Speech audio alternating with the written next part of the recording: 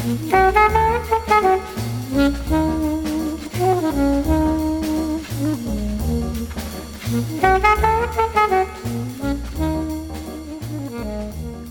everybody, and welcome to the 262nd episode of MTG Fast Finance, the podcast that looks so much better in the old border.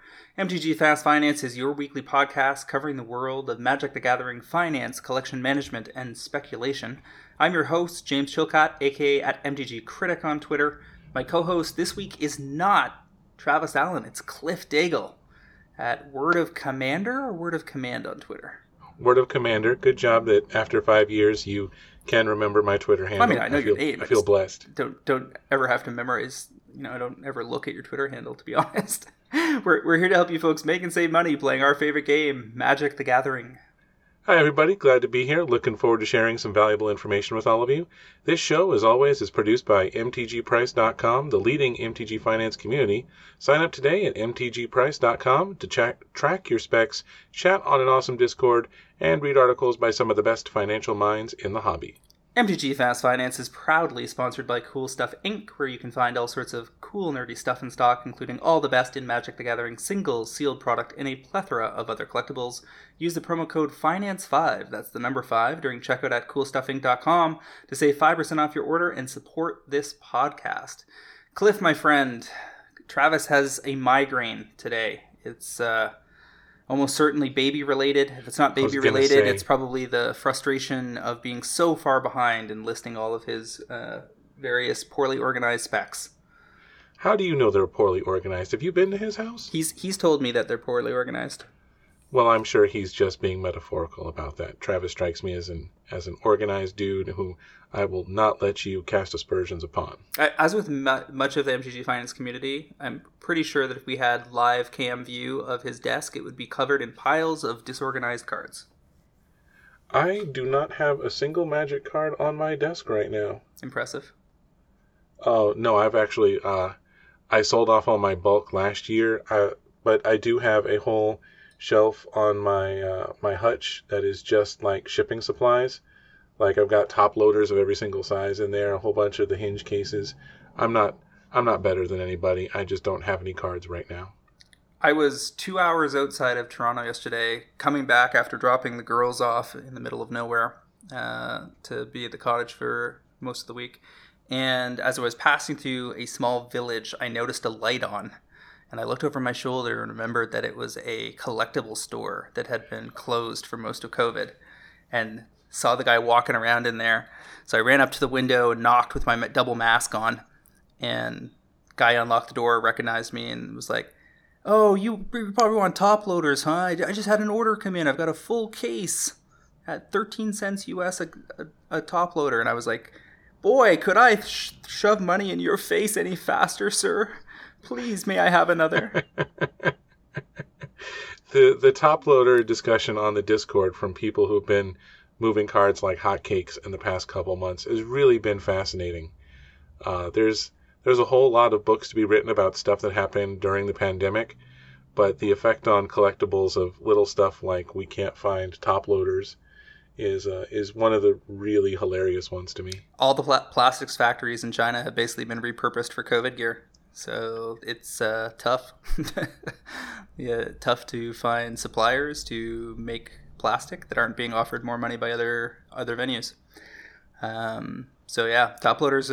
There's vendor partners of ours that have been selling top loaders on Card Market in the EU for $30 a pack, when they're normally, I think the ones I got last night were $3 a pack US, and I was very lucky to have found them. You said somebody sold top loaders at $30 a pack? 30 a pack.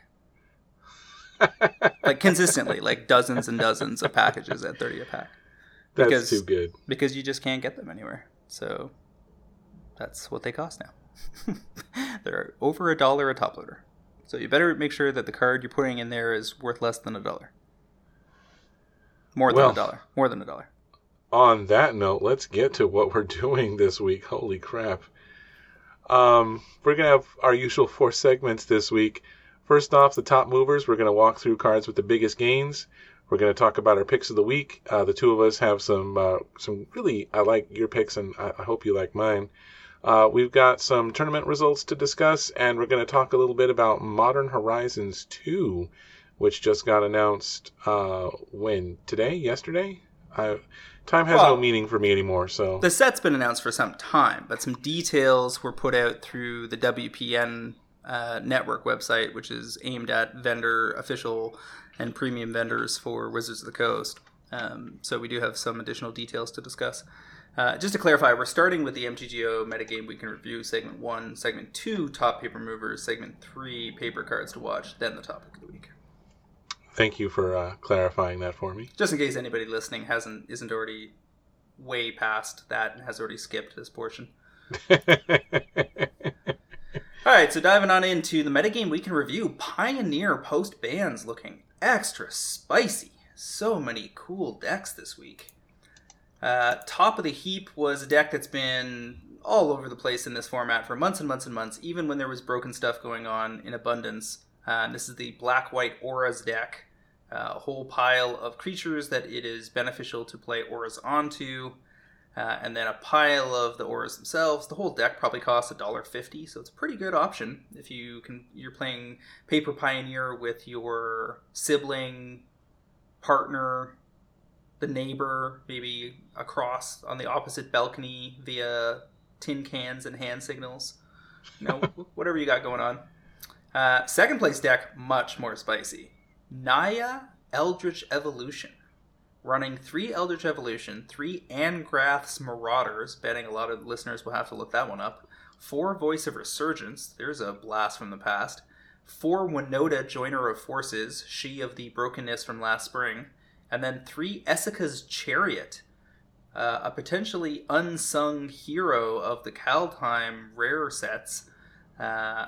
Essica's Chariot is a 4/4 legendary artifact vehicle for 4 mana.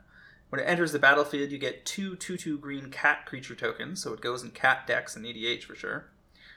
And then when Essica's Chariot attacks, create a token that's a copy of target token you control. All sort of open-ended token synergies for the Chariot that are making me take a second look at whether I want to have some of the foil showcase of this card in my back pocket for down the road.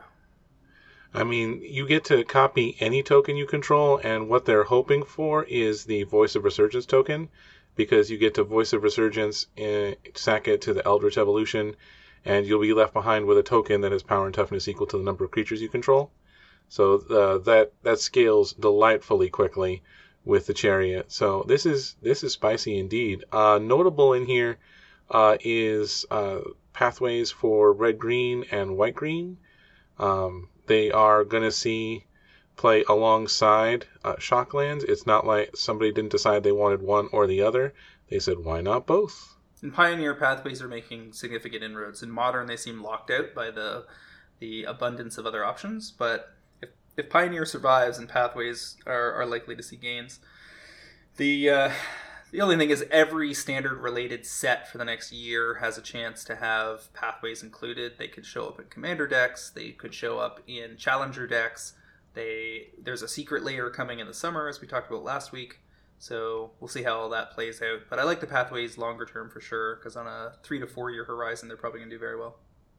I also really like in this deck the 2 sideboard Archon of Emeria with the double tax of 1 spell per turn and the non-basics your opponent control enter tapped. I do love that an awful lot. You're also running 3 Showdown of the Skalds out of the board. That's the one that lets you exile the top 4 cards of your library until the end of your next turn. You can play those cards, and whenever you cast a spell this turn, put a +1/+1 counter on target creature you control. That's got all sorts of little synergies in this deck, and powerful card advantage in colors that don't normally have access to it. See, third place is an awesome version of Lotus Field combo. This one especially, I like how they got Wolf Willowhaven to go on to the Lotus Field.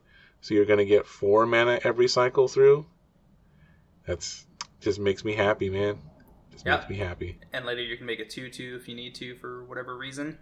Although I imagine that's not the primary game plan compared to using Fey, which is to go get Jace, Wielder, Mysteries to finish things off. And it looks like sometimes they might go get 9 lives against certain decks. The the whole thing is interesting because some people presumed that without Underworld Breach, that this deck might be retired, but presumably not, since it finished third here in this tournament. Also, the 4 Bala Ged Recovery looks real good once you start layering the Wolfwillow Havens onto the Lotus Field. Bala Ged Recovery foils don't have any kind of special treatment version, and are very likely to get there given enough time, even though they're just uncommons, since they are seeing massive EDH play and look like they're posting up in Pioneer as well. Also going to be a cube card. Casuals have no reason not to like it.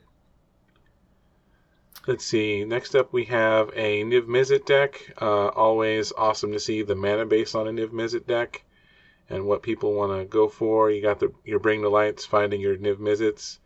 2 Valky in this one. Yep.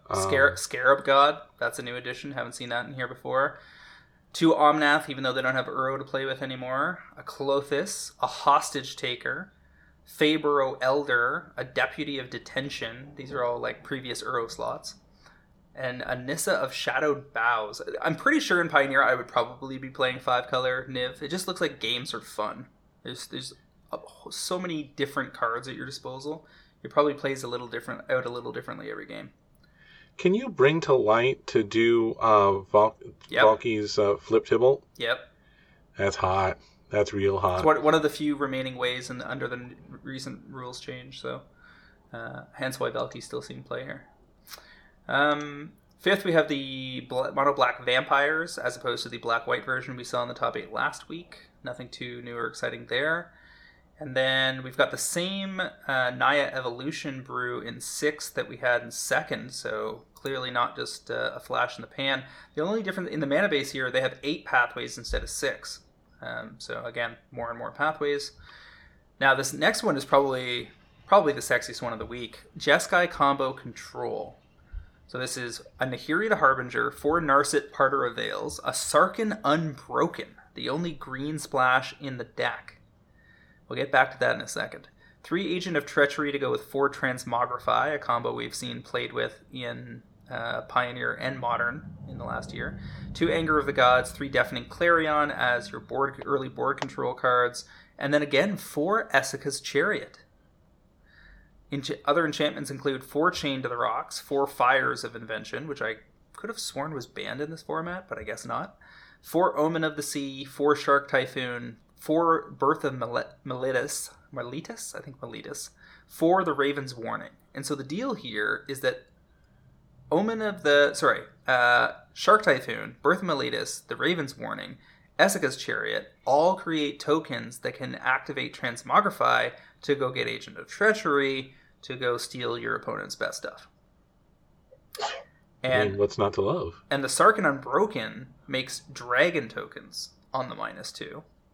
So you can also fool around with Transmogrify into Agent with those tokens. But the dragon tokens also work with Raven's Warning, because whenever one or more creatures you control with flying deal combat damage to a player, look at that player's hand and draw a card. It is the second stage of the saga, Raven's Warning. Yeah, the synergies here. Also of note, this is an 80-card Yorion deck. They got 1 in the sideboard. It looks 1 is the companion, and then an extra 1 in the sideboard. Yeah, so that there's extra layers there with Sarkhan, because Sarkhan is -2 from 4 loyalty to make the first dragon token. Then you could Yorion, reset Sarkhan, and away you go, right? Yeah, you wouldn't be able to use it again until the next turn anyway, but you do get the extra couple of loyalty. But Esika's Chariot into Sarkhan Unbroken seems ridiculous, because then you make your dragon, use your dragon to crew the chariot, and you make a copy of the dragon immediately. Yeah, that's cute too. Sarkhan Unbroken is just a phenomenal card. If you're ahead, you got your choice of what you want to do. Draw cards and pump yourself up. This is fun. I think I would play something like this, especially a 4 Shark Typhoon deck, where you're free to cycle away the first 3 copies you get, and just you land that 4th one, and it feels so good. Foil Esika's Chariots are $1.50 or something on TCG. That's not a surprise. You could scarcely go wrong to pick a playset up for personal use. Is that foil or showcase foil? Showcase foil. Showcase foil. The showcase foil looks so much better. Yeah, showcase is especially nice in Keldheim.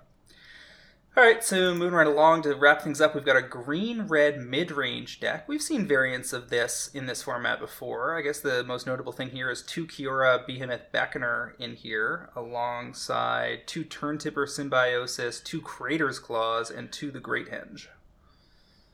Yeah, if you haven't gotten your Great Hinges, you better hurry up on that. Although, I don't know when they're going to get around to reprinting it, but it always felt like something that should be in a Commander deck, but it's rapidly tracking to be too expensive for that. It's already too expensive for that. It could have been in the Challenger decks that they released this spring for Standard, but it wasn't. So that was a surprise. They clearly have drawn a line around that as, and it could be the fact that Eldraine had so many cards that were so good, pumped hard on price, and they got banned, that they might be thinking, for the sake of the set, we might just want to leave the last artifact standing, as it were, alone for a little while. All right. I mean, for sure, this thing's going to show up in Commander Legends 2 or 3 in a couple of years, like, no doubt in my mind.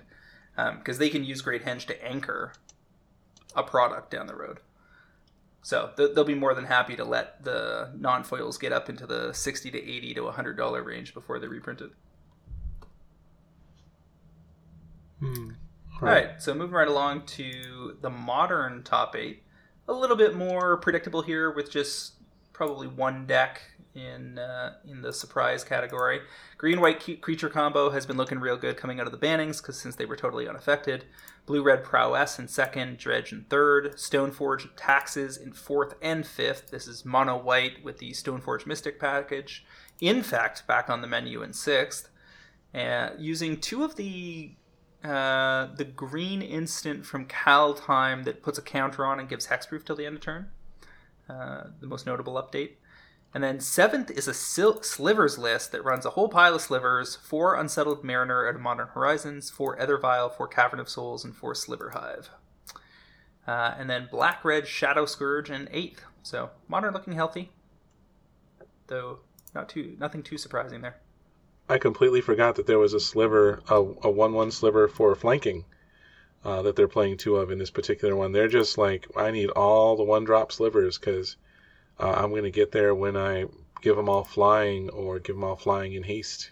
You don't have too much time in Modern or Legacy slivers to get your plan of action in motion before people start casting things that wipe them off the board. So, or just bypass them and ignore them, or Ugin them on turn 3.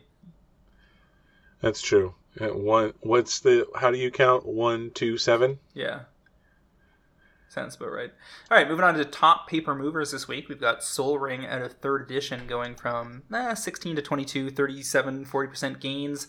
Not super notable in terms of its move this week, but it's very notable in how much it's been gone up in the last 6 months to a year. I mean, this used to be a thing you could get piles of and nobody really cared about them. They were sub $5 for ages and ages. But revised cards started getting targeted in the last 6 months when people had basically plumbed the greatest depths of the deep blue sea of reserve list. They just started going after everything else that could even remotely be justified by scarcity or age, and 3rd edition has certainly been swept up into that.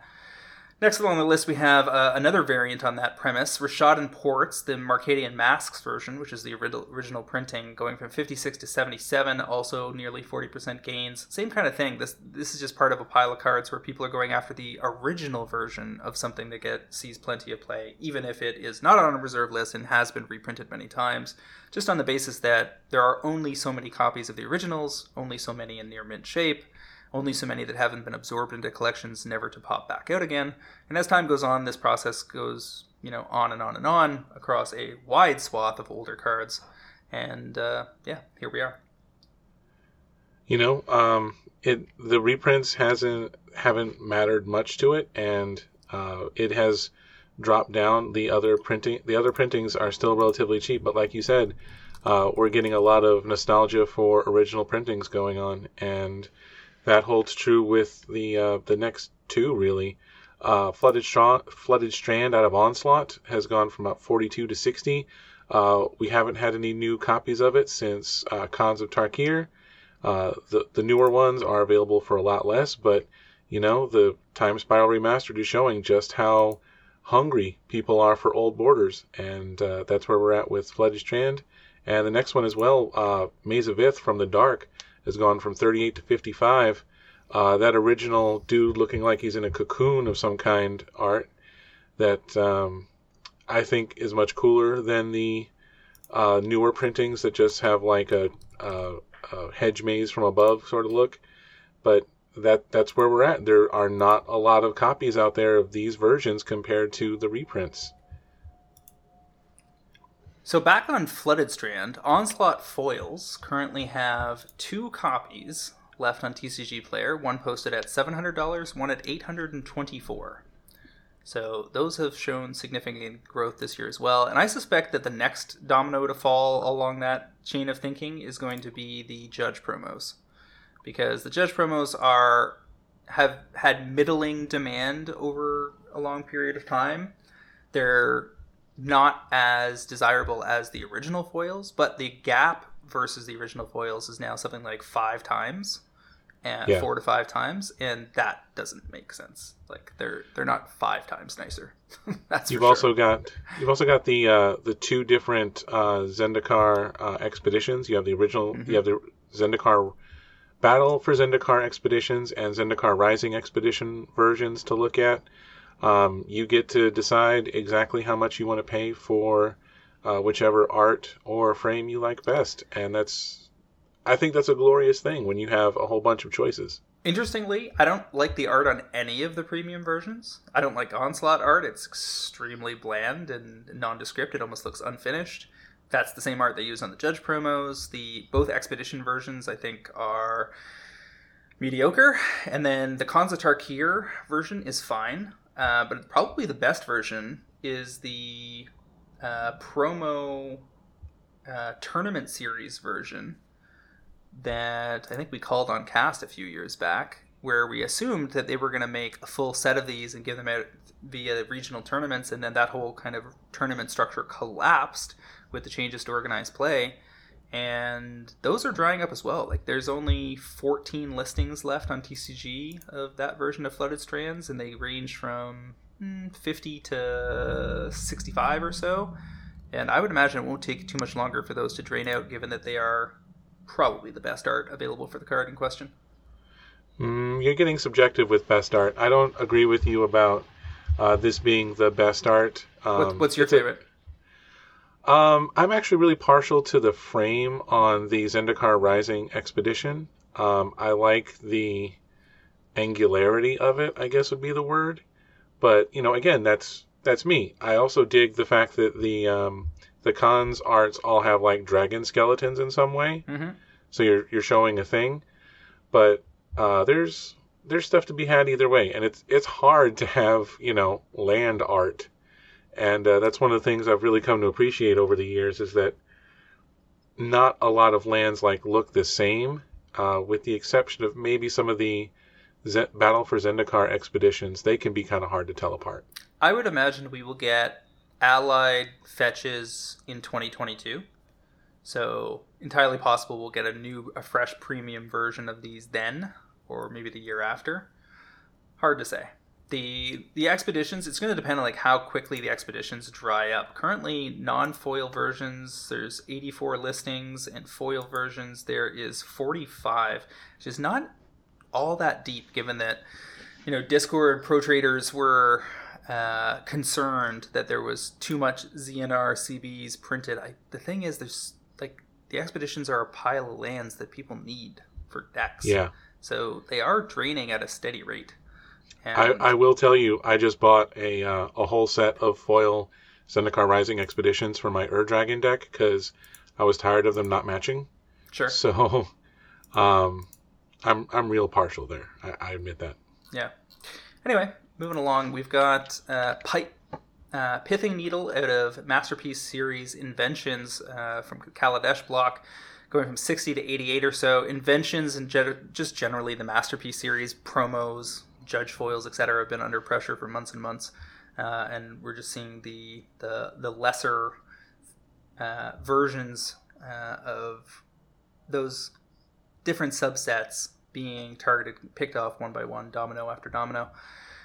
Next on the list, FTV Relics. This is the full set.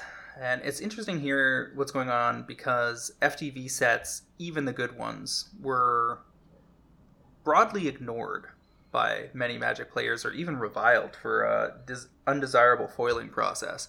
But now we have, I think people are feeling fairly confident that Reserve List is safe for the time being, and despite all the chatter about it. And the FTV Relics is the best of the FTV series because it has Foil Mox Diamonds, a card that is on the reserve list, that is worth a lot of money, that is pumped real hard this year, and from a set that didn't have foils because it's from Stronghold. So the foil version is only in the Relics boxes, and we've seen copies of these posted anywhere from 2,000 to 3,000 recently. I think that the real price on them is probably closer to 1,600 to 1,800. But I guess the market will determine that the EV of those boxes with the other stuff that's in them is somewhere north of 1,000 already. So pretty crazy stuff. Also notably, I think Travis reported on the Discord this week that he sold an FTV Realms, and some other people reported same, and it was over $400. And FTV Realms were widely available under $150 not so long ago. Yeah, if revised Sol Rings can make it up to $22, then the sky is the limit on things that you thought were not good, but now you have a lot of things that were not necessarily good, but were rare. And without looking, do you know how long ago FTV Realms was? Like what year? Yeah. I know I have one from like 5 years ago, so I'm going to say it's 7 years. I think about 7 years, because I remember where I was living at the time, and I had to drive like an hour and a half for a store that had it, and they were gone by the time I got there. I didn't have kids yet, so it was at least 7 years ago. So I want to say it was like 2013, 2012? That sounds about right. FTV Realms has 8 listings left on TCG. One notorious operator that I recognize has 4 copies. The rest all have 1, priced anywhere from $500 to $1,000. So if you got FTV squirreled away that you never cracked, maybe you're a vendor of a small store, you've had these on the shelf forever and nobody ever bought them. Surprise, you're doing all right. Let's see. What would you... I'm going to have to go back and look at some of these other From the Vaults, because just remembering them, like, you might think FTV Angels is not worth getting in on, but you never know now. Well, apparently Alpha Investments was talking about FTVs on his channel, and though we never recommend that you pay much attention to that channel, certainly think twice before you follow his advice. There's no debating that if somebody points a finger at something with a large audience, and even a small portion of that audience follows that finger to a target, then things can change in a hurry. True enough.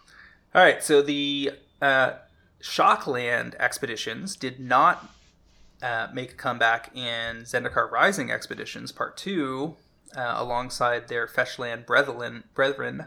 So the Zendikar Expeditions from Battle for Zendikar, which is also, 7 years ago, are draining right out. Hallowed Fountain went from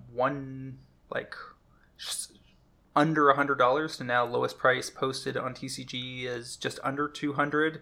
5 listings left. Total copies 7 total. Not very many of those left. And this is similar. We saw Stomping Ground make a move recently. I think I called one of these not so long ago. Let me just see when it was. Steam Vents Expeditions called to pick up in the EU on episode 259 to go from 100 or so to about 150. And sure enough, Steam Vents from the same subset is sitting at... And this one has art that is superb, and it's not really debatable. I'm with you on that. Lowest price copy on the Steam Vents on TCG currently is $125.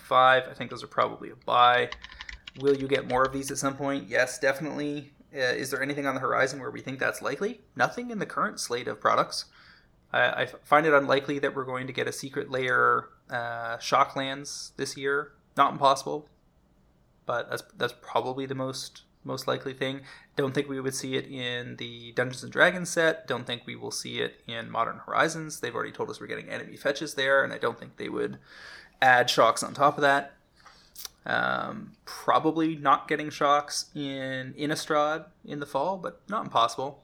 Not impossible that it'd be in Strixhaven either, I suppose.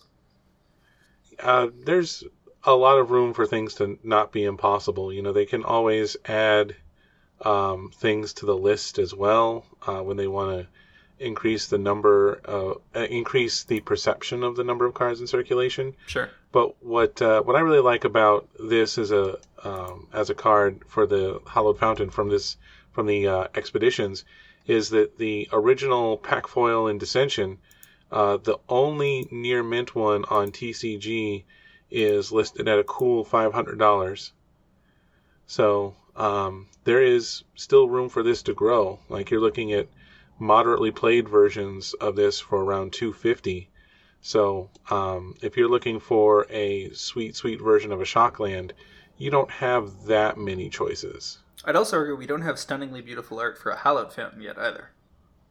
The options are fine, not amazing. Putting any land on Ravnica means you have a bunch of buildings on your land card, which I think is suboptimal.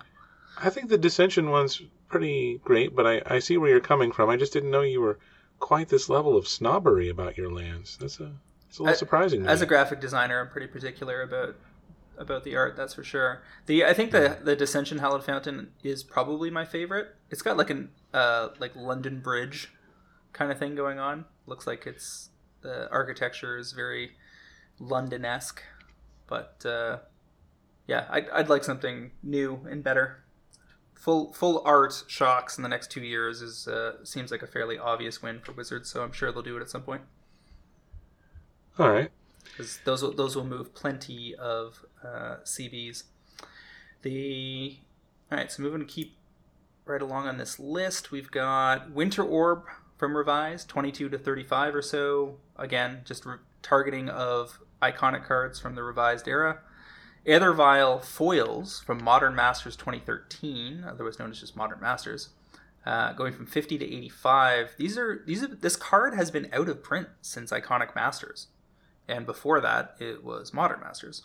And the IMA foils are headed for 100 as well. They're not very far behind the Modern Masters copies. It's seeing increased play in Modern right now in the green-white creature combo decks, and also not the green-white decks, the Stoneforge Mystic Taxes decks are probably the ones that use it the most. And then, of course, the Sliver deck also runs Aethervial, though I'm sure that's a much smaller factor. Any creature deck is generally going to be happy. If you're running 30 plus creatures, you're going to give Aethervial serious consideration. If you're in a hurry to get your hand onto the board, you know, Aethervial is one of those great ways to get around control decks as well. You just if you can get the vial on the play, then you're going to be able to just tap it and play your stuff without having to worry about counter spells. Instant speed, end of the opponent's turn, whatever you need to do. It's also worth noting that there are still humans and spirits decks running around that make use of Vial. So about as much of a 4 of rare staple as you can get in Modern. And if we were playing Modern this year, if there was no COVID and never had been, and they had no plans to reprint it this year, this could easily be a card that would be pushing up into the high 60s, 80s, and beyond. I'm with you on that. Next up, we have... I'm sorry, was there something else you wanted to say? Nope, go for it. All right. Next up, we have Foil Marble Diamond from 7th edition. It's gone from 48 to 85. 7th edition foils always going to have that additional price pressure on there. This is there's only 2 foil versions of this available, right? We just got Commander one. Legends. Yeah. And 7th. So that's it. Next up is Consecrated Sphinx, the Invocation version out of Amonkhet. They basically nearly doubled from about 95 to 170. Like you said, Invocation special frames, they're all experiencing this pressure. We went into a lot of the reasons for that last week with Michael. Yep. Priest of Forgotten Gods was one of my picks last week to go 5 to 15 or so over the course of the next 6 months to 12 months. Already gone 5 to 10. That's probably just pro trader pressure on that because they weren't particularly plentiful even when I was pointing at them.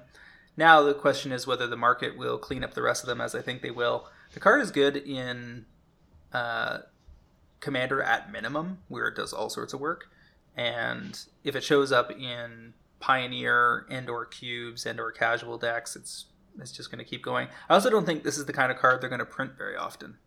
Could be a long, long while before we get more foils of Priest of Forgotten Gods. Also worth mentioning, this is before they upped the foil drop rate and before collector boosters as well. Correct. So it's regular ones and foils or bust. Yep. Orim Sammet Healer from Tempest, $5 to $10. That's just a reserve list targeting. Stormcrow from Secret Lair, foils $40 to $85. Do not underestimate the power of a meme. Low print run Secret Lair that people thought was a joke at the time, and it's made people a bunch of money if they win in on it. Serpent of Yawning Depths out of Theros Beyond Death, but I think it's actually Theros Beyond Death supplemental, if I'm not mistaken. Like, maybe it's from the Theros Beyond Death Commander decks? Serpent? I believe so, yes. Because there are cards now that are not in regular booster packs, but can show up in supplemental products. This is a 6-mana 6/6 enchantment creature Serpent. Krakens, Leviathans, Octopuses, and Serpents you control can't be blocked except by other Krakens, Leviathans, Octopuses, and Serpents. This is almost certainly on the move because of Koma being such a ridiculous card. The bane of our current MTG Price Kaldheim tournament is the 2 players that are running around with Komas in their decks. And this lets the Serpents that Koma generates go unblocked, which is a pretty good way to finish the game. Yep, you've got these giant creatures that generally don't have trample. Just play this and get on through. Now, this would not have gone 6 to 16 if it had been a main set rare. It would still be very cheap. But because it's from the supplemental products that probably weren't opened very much last spring, there's probably not that many of them running around in collections. Now, Slaughter Pact out of the Masterpiece Amonkhet Invocation series, also going from about 30 or so to about 80 invocations under pressure again. Vivian Nature's Avenger out of M20 apparently went from 550 to 18, and I have virtually no insight into why that would have been the case. Other than that, Somerset Mythics are hard to come by. Was that the Planeswalker one? Yeah. Is this one of the ones from the Planeswalker decks, though? That's what I'm looking right now. I don't think that was in the main set. Yeah, this was number 298. And yeah, it also has, this was the one out of the... It's like a Vivian theme deck card. Yeah. No, it was the Vivian Planeswalker deck. Yeah. So, again, situation very similar to the Serpent, where it's just from a product that hardly anybody opened, and most importantly, was not mass cracked by anybody. You're not going to have, the gaming company on TCG cracking 700 of the Vivian deck, because there's just not enough value to be mined there. And that kind of thing tends to lead to a pattern like this, where you have a card that has probably pretty modest demand, but just doesn't have many copies posted for sale, because vendors don't have them in hand. Yep. Next up is Belby's Portal. The foils out of Nemesis have really jumped from $12 to about $46. This is the one, it's for 5 mana, it comes into play, choose a creature.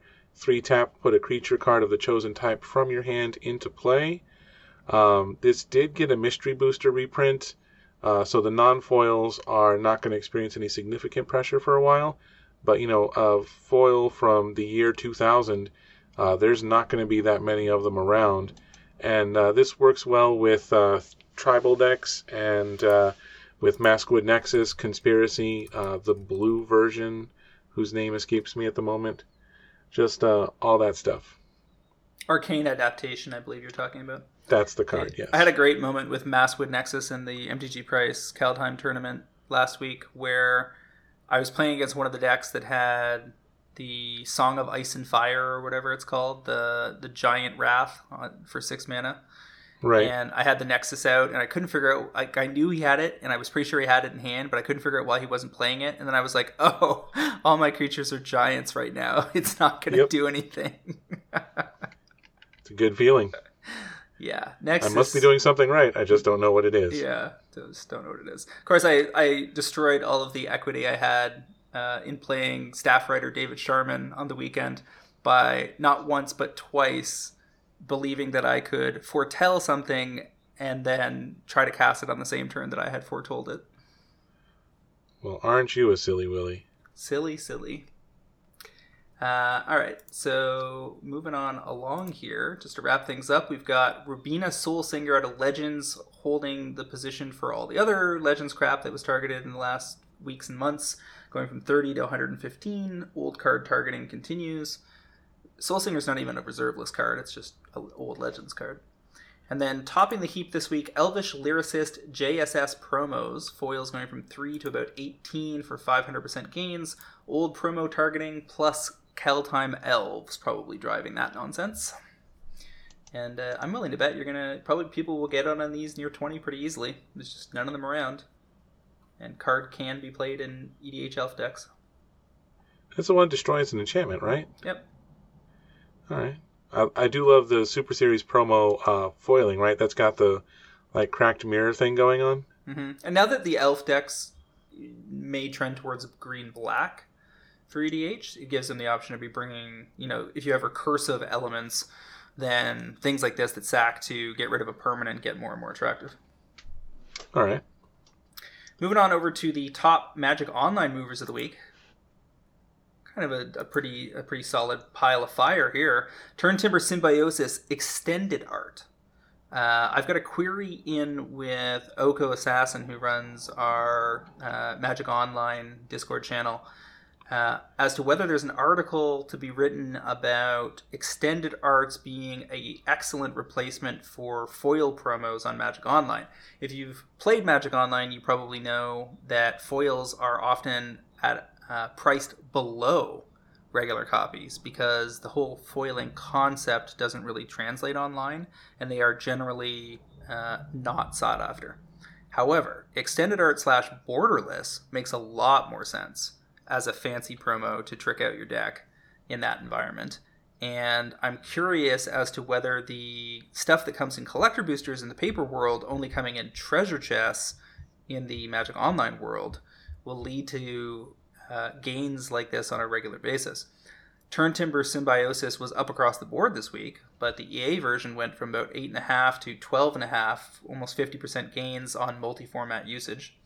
Verdant Catacombs, the expedition from Zendikar Rising, similarly went from 20 tickets to 31 tickets.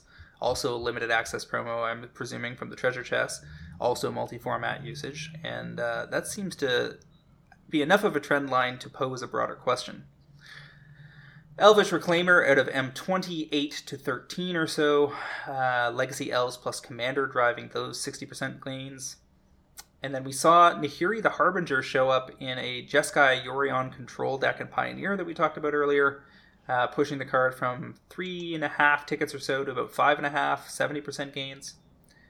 Ethereal Forager is a big winner on Magic Online lately. I picked these up last summer for 12 tickets a piece or so, 12 or 13 tickets, and you can currently out them over 40 on the back of continued Delver Legacy play, with Dreadhorde Arcanist being knocked out of that archetype. Forager has stepped up to fill the void. What was? Oh, that's right. That was the Commander card. Yeah, that it's a Commander 20 card for Legacy. So it's got that True Name Nemesis thing going on. Yeah, you can delve that bad boy out for not very much, and then you're getting stuff that you didn't delve away. That's value, baby. In paper, the card is currently going for about $6. Yeah, $7, but there's only 20 listings left. An argument can be made that Foragers to head to 20 from under 10 could be a real good bet. And given that they were just in a Commander deck less than a year ago, I don't see any reprint on the horizon for this card. I mean, it would be not a surprise. Like, they could put anything in a secret lair at this point, and we wouldn't really be too shocked. Mm-hmm. But I think you're onto something here. I mean, Magic Online is getting a lot more play gets a lot more legacy play in general, because everything that's hyper expensive in person is not that way online. Well, and what's the price of Ethereal Forge going to be the weekend that they announce the first big legacy tournament coming out of the COVID era? Gonna go up. It's gonna be $30 or $40 that weekend, is my guess. It's not the thing about Legacy is it's tough to break in.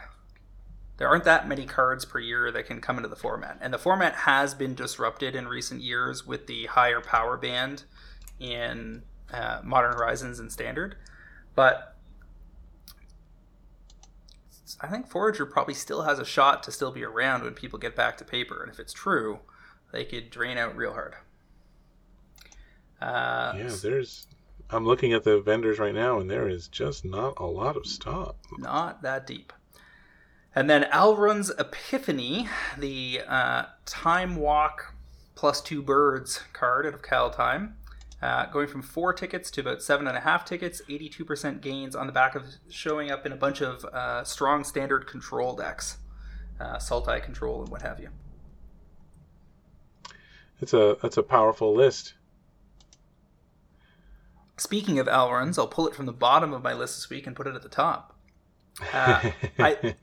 The Showcase Borderless Alrund's Epiphany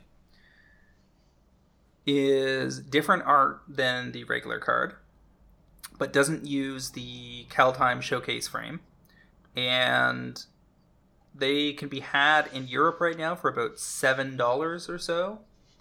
And I suspect that just on the back of Commander play alone, where Alrund's Epiphany is already showing up in, let's just see here. It was something like 5%. Yeah, 5% of all blue decks. So 359 reported so far on EDH Rec, 5% of 7,500. Art's cool. The card takes extra turns.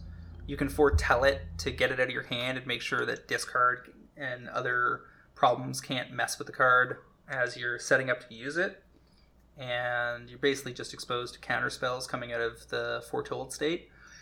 This card is not going to be a super huge big deal, and I think that it will fall off from 5%, probably closer down to 2% of blue decks over time. But it's a mythic, and I think Kaldheim's being under-opened. So on a long enough horizon, perfectly happy to snap these off at 7, aiming for 20. I'm with you on this, especially with the lower price you can get overseas. Extra turn cards, it's a whole genre of its own.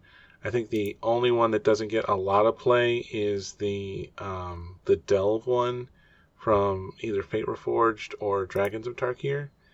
I looked at this for I was writing about Kaldheim a week or two ago, and yeah, I'm with you. This is a great pick. All of the Foretell mythics have different art instead of a showcase. They did that for some reason in Kaldheim. I feel pretty similarly about Starnheim Unleashed. Yes. Not only does it make a whole bunch of angels that can win a game, the art is fantastic.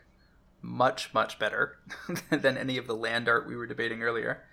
And foils of that card are currently going for about $10, and I would imagine they will be $25 or $30 in about a year and a half as well. Because, again, it's a foil showcase, or foil borderless mythic, and there just aren't that many of them around. And this is, Foretell is a fairly unique effect. You get to, for 2 mana early in the EDH game, you throw this into the can't bother it zone, and then late game you're just dumping a pile of angels onto the table. I hope you trademark can't bother it zone. The can't bother it zone. Alright, so that's my first pick. What about yours? My first pick this week, since we're going in this order, I picked Champion's Helm. There's been a lot of pressure on assorted inventions and invocations, and Champion's Helm is a really unique card. Right now you can get it for around $65. Card Kingdom has it for a little bit less than that at 55 or so. I just picked up 2 copies for different Commander decks. I think it's pretty easily going to make it over $100 sometime in the next 6 to 12 months. 2 weeks ago it had a little mini spike up to 80, but it has come back down. And there's only 2 printings of the card. There's Original Commander in 2011, and then there's the Invention version. And you might say 3 mana for the equipment just to give it 2/2 and hexproof. That's, you've got already Lightning Greaves and Swiftfoot Boots, but there's a ton more of Greaves and Boots out there than there are Champions Helms. And with the Invention pressure, I'm definitely on board with getting your personal copies now, and maybe 1 or 2 for when they get expensive. There's still some copies in Europe around 40. And €40 or $40? 40, let's see, all told in, about somewhere between 40 and 45 euro all told. So just about maybe $5 or $10 less than you can get them in North America. Does that change your opinion? Nope, I'm just saying that Europe might be the best place to target them if you have European access. And I agree. I mean, this card is not a S-tier staple in EDH, but it's a good card. Gives your commander hexproof, which is extremely useful. Creature gets +2/+2. It's only 1 to equip. So, yeah, pretty solid to me. I know this has been a pick in the last 2 or 3 years, as have many inventions, but the timing is not going to get any better than now for inventions. Yeah, it's a lot like the saying was with reserve list cards. The best time to get in is yesterday. Yep. I mean, obviously the best time to get these was when they were $15 in Europe 4 years ago, but we are a long way down the road from that. My next choice here is Tyvar Kell. And I don't care, actually, if it's the borderless or the regular foil, because I think we established with Kaldheim that they're equivalent rarity, right? For the borderless or regular foil... because we said that with Vorinclex, the Phyrexian and regular showcase were the same rarity. The borderless foil is going to be rarer than the regular foil. And yet, there are less of the regular foil listed on TCG Player than the borderless.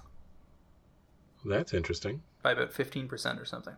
So, and I actually think I like the regular art better. It's more regal. The other one is like a little bit more jaunty. Like it's Tyvar up at the top of a tree, like singing a show tune or something. Whereas the other one is more like tree bro Tyvar.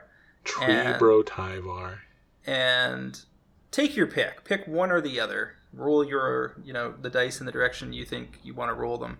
But these being $10 in the long term doesn't make much sense to me. It's a foil, mythic, planeswalker, elf related. Those are all fine things to be. And I think Kaldheim is going to be underopened. So for these to go, say, 10 to 28 in the course of 12 to 18 months probably, given that it's in 10% of green decks since release on EDH Rec, and I expect that to drop down into the 3 to 4% zone, but that will still be plenty enough. Yeah, he gives all elves the tap for mana ability, and you can just make elves or make your elves bigger. And then it's just anything elf is going to be good eventually. So this is solid as heck, especially with the discount for overseas. Yep. All right, what about your final selection? My other pick this week is Draugr. I've never been sure how to say this. I think Draugr. Draugr. I like full art, extended art foils of Draugr Necromancer, again out of Kaldheim. Right now you can get them for around $3, and this feels like eventually a $10 card to me. It's mainly because of 2 awesome things that are combined together like peanut butter and chocolate. One, you have the exiling everything that dies while it's in play. That's a big game in Commander because people do a lot of shenanigans. And 2 is the replayability of him as a zombie. So you do have to have the Necromancer in play for you to be able to recast the stuff that got exiled. But as a zombie, that's not a huge thing to overcome. Is it a zombie cleric? I seem to recall. Yeah, he's a zombie cleric. So if there's two tribes that love to go back and forth from the graveyard, that's the dude. Yeah, I got one for my zombie deck, and I can't wait for Paper Play to start back up again so I can steal everything and play everything. I love this card. I flagged it in the set review when we were talking to Jason with Travis, and I think it's going to fly under the radar. That's why I haven't put it on top of my priority list for specs. But this card does a lot of work, and if we get even a couple more snow sets over the years and the snow decks for EDH really fill out, this card is going to get included over and over and over again because I did switch my zombie deck to as many snowlands as I could just for this card and the Betrayer King, whose name is Narfi. Narfi, yeah. Narfi's done a lot of work for me in Kaldheim Draft. Always seems to be going around too late. So all I need is a new snow zombie legend, and I'm good to go. Yep. All right, I like that one. $3 hard to go wrong. I don't know how long it's going to take to accelerate beyond that, but a minimum for personal copy, $3. It's just $3. Halvar, God of Battle, showcase foils out of Europe, $12. They're closer to 20 already in North America. There aren't that many left listed. I think that when I checked earlier today, we were looking at... let me just see. Halvar. Showcase foils on TCG Player, 39 results. This is also a foil showcase mythic. Keep in mind that there are about half as many of these listed on TCG right now as there are of Tyvar Kell, and the price is almost double the price of Tyvar's. That suggests to me that there is strong demand behind the card. It has a very open-ended ability that makes sense in white decks for EDH. Creatures you control that are enchanted or equipped have double strike. And at the beginning of each combat, you can attach target aura or equipment attached to a creature you control to a different creature. So you get to move stuff around without paying for it. Lets you move around auras, which is something you can't normally do. Obviously, that is typically relegated to equipment. And then it's got a flip side where there could be reasons to be using something whenever a equipped creature dies, return it to its owner's hand to, say, get around having to recast an expensive commander at higher and higher price points. I especially like the potential shenanigans of moving auras around. You can move what somebody put. If somebody control magicked something of yours, you can change what that... Well, no, it has to be on a creature you control. So if they put some kind of enchantment on your stuff, you can choose what creature to pile it all up on. A lot of times, retargeting auras doesn't involve targeting. This one does. It does say target creature you control, so you can't get around Shroud that way. But yeah, this is another really solid pick. I mean, enchantments and equipment, no matter which kind of enhancement you're going for, this is going to be a popular one eventually. With only 40 listings during peak supply, you've got to wonder whether this is going to be the kind of thing where if this has been in a fall set, if it had been part of Zendikar Rising, you might expect that this card would be too plentiful for a solid 18 months plus. Could be half that time for Kaldheim stuff. So, Foil Showcase Mythic in Europe, pretty cheap. North America's already ahead $6, $7, $8. To call this to go 10 to 30 within a year seems totally reasonable. I agree. All right. So I guess that's a wrap for our stuff. The Pro Trader selection of the week is from user Fling with 2 G's, calling Entomb Masterpiece Invocation as arbitrage from Europe to go 50 to 80, since copies on TCG Player are already in that $70 to $80 range and probably headed for 100. Keep in mind, this is a card that's in 21,000 decks on EDH Rec. So if it's not S tier, it's at least A tier in the Commander community. And the invocations are being pressured pretty hard. Still copies to be mopped up in Europe around €40 plus shipping. Seems like a no-brainer. I'd agree with that. This is real big in the competitive EDH scene too, because a lot of decks are going to be able to really exploit stuff in the graveyard, especially if you're like some Gitrog monster combo, where you need to get the dredge land in the yard in order to enable the assorted shenanigans it's going to do. You want to have the sweetest version possible to do that, and the price is impossible to argue with if you can get it for that $20 cheaper in Europe compared to what it is here in North America. That's a slam dunk. Yep, so good selection by Fling. That's going to be a $25 gift certificate to our sponsor, Cool Stuff Inc. And congrats to him on that. Moving on over to a fairly brief segment, topic of the week this week. Do you have any final thoughts on Time Spiral Remastered now that you've seen the whole set? Just that I'm really excited at the idea of getting some old border cards, the non-foils. I think we're going to have an opportunity to pick up some copies at a really good price. I'm personally stoked for things like Solemn and Panharmonicon. You know, I haven't looked at what the non-foil prices are for those at the moment. Let me see. What do we got on TCG? Suffice to say, pre-order pricing for the time-shifted cards, both foil and non-foil, is very elevated right now. There's a lot of debate going on in the Pro Trader Discord today about, what is the EV actually going to look like for Time Spiral Remastered? How well is the set going to sell? Is there actually a scarcity of product, as has been reported by many vendors? Or does the deep inventory of boxes on both eBay and Amazon signal that this is a bigger release than people seem to think it is? I think where I stand on this is that this is a medium product, that this is a very swingy product to open, because as you established in your article last week, you get one foil time-shifted card per box. A little more than that, but if you're opening a single box, that's probably what you're looking at. Yeah, 1.3. And so if you open a foil or old border Thoughtseize, your box is probably going to do very well, even if you paid $180 for it.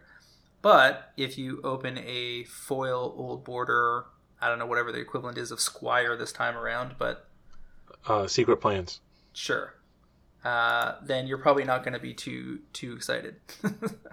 So, and the point was made by multiple people that, on Twitter and in our Discord and whatever, that a lot of these cards are cards people already own. Things like Tarmogoyf and Damnation and what have you. A lot of them have had recent reprints in recent years, so there wasn't like a tremendous pent-up demand for them anyway. And so a lot of the onus rests on, I think, the non-foil time-shifted cards, which are what, one per pack? Correct. Yeah. So it all kind of boils down to what kind of prices those will hold at one per pack. I do feel there are quite a few cards here that enfranchised Magic players will want to own a full playset of. And in some cases with the EDH-specific ones, perhaps beyond that. But I think that this product would have been much better priced at something like $140 retail instead of $200 retail. Yeah, they put a premium price on this when the set itself doesn't have a huge amount of value. There are a few of the mythics that are like really sweet and do awesome things, but I think the main place where the value's at is going to be the bonus sheet, the old frames. And I don't see, considering how people are going to be chasing the foils, I think the trickle-down effect from that is going to be that everything else becomes remarkably cheap. And there's going to be a real opportunity to stock up on, old frame of Mystic Confluence, or what else would I really be into? Leyline of the Void. I'm curious to see how cheap that gets. There's more than a few that that have the opportunity to become surprisingly cheap. There are, I think that the the worst thing you can do with this set is crack a bunch of boxes rolling dice. The second best thing you can do is hope that the boxes are in fact scarce and sell into that scarcity, hopefully within a few months. If it's constantly available on Amazon around 180 and or drops down to, I think the lowest posted price ever on Amazon was 150 or 155. And if it gets back down to that outside of the hype cycle, somewhere approaching Strixhaven's release, then that's going to be a weight on boxes that people got in the 150 to 180 range, hoping to flip them until that inventory dries up or gets repriced at a higher place. So the best thing you can do with this set is figure out which singles are underpriced during release weekend. I wouldn't be buying any of this stuff on pre-order, although there have been some foils posted here and there in like small amounts on the internet where people feel like they got a good deal. I want to see what happens release weekend and just see how deep the mass box crackings go before I can get a real sense of what's going to happen with these singles. But I will say that some things, like for instance, Old Border Wastes, where somebody might want 20 or 30 of those, currently priced on TCG Player at $10 a piece, with only one foil listed at 200. If the non-foil versions get down to, I don't know, under 5, 3, 4, 5, something like that, and it looks like they aren't filling in very fast, get a couple weeks out and they're still sitting around at that, but there's only 40 or 50 listings on TCG Player, then I think that's probably a signal to move in and go pretty deep. If, on the other hand, you have 300 listings and the prices are getting constantly undercut and those get driven down to $1, that's a different story. Then you got to stay away. But the base price, like the wholesale price to the vendors of these boxes, should not be underestimated in its ability to keep prices high, because you can't. If the EV of the boxes is below the market price of the singles, nobody's going to crack the boxes. Gaming Company, for instance, has been a major player that showed up in the last year on TCG Player, and their whole model is crack lots and lots and lots of boxes, generate lots and lots of singles, sell them at what the market will bear, and have a relatively slim margin but a lot of volume. But they only do that in waves if they can A, get access to product, B, if they know that the EV on average of what they crack over thousands of boxes is going to work out. So, if the boxes are averaging in the market about 180 and wholesale is in the 150, 140, 160 range, and the EV drops down to 100 to 120, you're not going to see very many box crackings past open weekend. I see your point, and I just want to encourage folks that I wrote about this, I think 3 weeks ago, that the timing is everything on this. That when you want to get your personal copies, don't pre-order them. You want to wait until about a week after the release, when individuals have gotten their boxes. Like you said, everybody who's buying off Amazon and eBay, you can't ship those until the actual release day on Friday. You might get lucky and get it, within a couple of days after that. But that 1 to 2 week timeline after release is when things are at their cheapest. It was true for the last few sets worth of chase cards, whether it's Phyrexian Vorinclex or an extended art foil of Jeweled Lotus. That's going to be your target date. And if you really want copies for your deck, I know I've got a list of things I want to have for different decks of mine. That's when I'm going to be buying them. And the longer you wait, the more likely it is, especially for the foils, that it's going to dry up. Like I said, I'm hoping that there's enough product opened to make some of these cheaper. I'd like to have a few of these awesome looking Everflowing Chalices, or Vanquisher's Banner is a card I was surprised to see reprinted here. But there's a lot of just stuff that isn't necessarily going to sell well, and I'm really curious to see how all of these end up, because you're right. The number of boxes out there, there's a lot of different information. Some people are saying there's a ton, and others are saying there isn't any, and I don't know.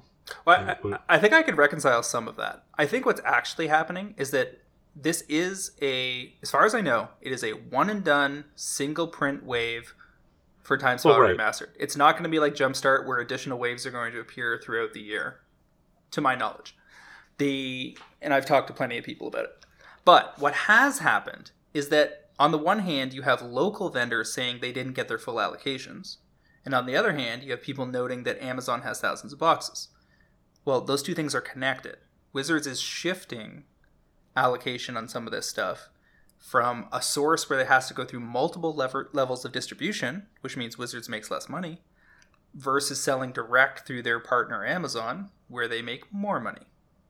Because basically Wizards gets to act as the distributor instead of the manufacturer. So they're cutting out at least one, if not two layers of middlemen. And that's a trend line I expect to continue. But I'm only concerned if the print run pre the Amazon relationship would have been 250,000 boxes, and with Amazon it becomes 500,000 boxes. And those 500,000 boxes sell through. Because now you've got double the product in the market that you would have had previously, and you can end up in a situation like we did with Zendikar Rising collector booster boxes, where they were printed at 25% more than your average collector booster box print run, to the detriment of Commander Legends collector booster boxes. And so you have relevant cards from the ZNR CB stalling out, while you have the CMR CB cards skyrocketing in month one. And that's just that simple, right? You're just taking some print run time from one set and giving it to another set, and you're going to have that immediate result. So if Time Spiral Remastered was at an elevated print run to support those fresh e-commerce relationships that have been growing over the last couple of years, I would be concerned. But I don't think that's the case. I think it's much more likely that the allocations that the small stores didn't get are being pushed through Amazon because Wizards believes that the small stores are going to have trouble selling the product more than Amazon will. And so they changed what percentage is pushed through that channel. And so I don't think that has any bearing on the overall size of the print run, and everything to do with their distribution strategy. Do you think that is a profit grab by Wizards? Or is that, because smaller stores are having trouble during the pandemic because you can't have in-person play in most of North America at this point. So when we're past the pandemic, knock wood, do you think they would go back to giving stores a larger allocation? Well, we already saw, part of the announcement for Modern Horizons 2, to segue into that, was that there's going to be additional product support to allow stores to sell stuff during the pre-release week. So between pre-release and release, they're going to have greater, WPN network stores are going to have greater access to product to sell into the hype cycle a little earlier, which is a good thing. So it's not like they have zeros that they're looking to disband their LGS network. They're just deprioritizing it, and they will reevaluate once the COVID scenario has resolved itself. It makes sense what they're doing. It's cold-blooded and ruthless. They're not haven't been particularly great about making sure those stores stay in business, but I think they also look at it as a weeding out of the weak. It's not necessarily a terrible thing in a lot of markets. A lot of regional markets, to have the 20% of the weakest stores close. Because it can mean that you have stronger communities that form at the remaining stores. So like if you're in a city that has a Mox boarding house or something, and 12 other stores, and the bottom 3 or 4 close, that doesn't necessarily mean that Magic community shrinks or that Wizards can sell less product. It just means that the tournaments at Mox are going to be bigger. All right.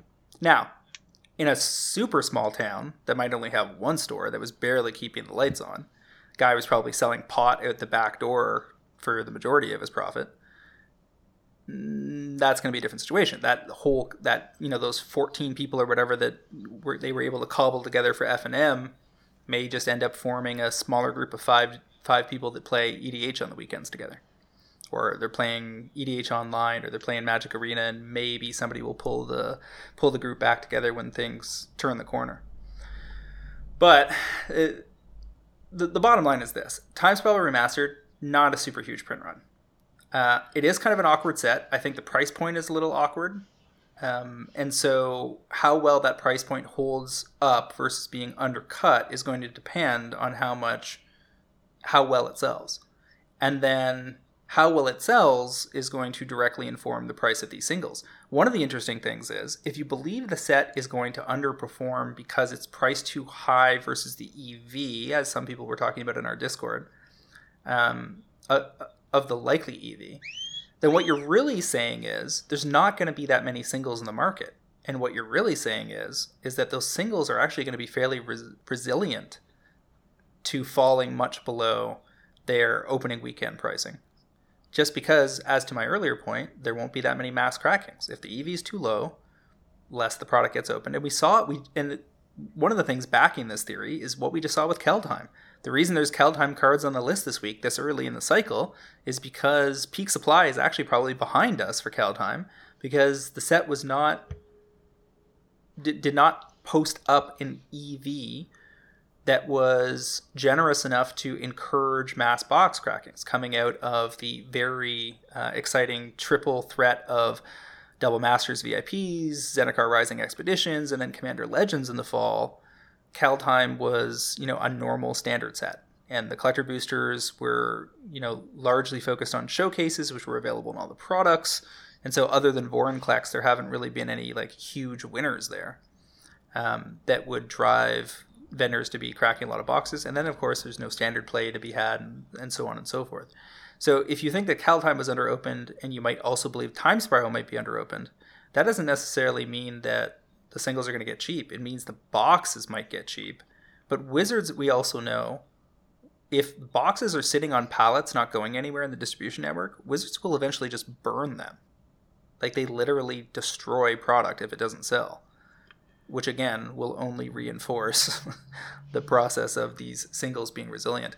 There's also a bunch of stuff here that I see a lot of people buying 4 of. The Chalice of the Void Old Border foil, sure, that's going to be expensive, but the non-foils are also worth keeping an eye on. Abrupt Decay playsets. The Waste is probably a high priority target for speculation because, again, people might want 20, 30 copies of it. Thoughtseizes, non-foil. Primeval Titans, foil and non-foil. Monastery Swiftspears, foil at least. The Young Pyromancer, foil playsets. There's a case to be made, and this is something that I'm going to be fascinated by when we get back to paper play, because we got our first extended arts around the time that the pandemic was, firing up, was really getting underway, and we haven't had a lot of paper events with these chase versions in non-foil, because there's a lot of tournament players. If you play with half your deck foil, that's, highly suspect, especially if you only have, you're not going to play a deck with only 4 foil Leyline of the Void and everything else is non-foil. So having a more unique version in non-foil might be something that the tournament scene really embraces.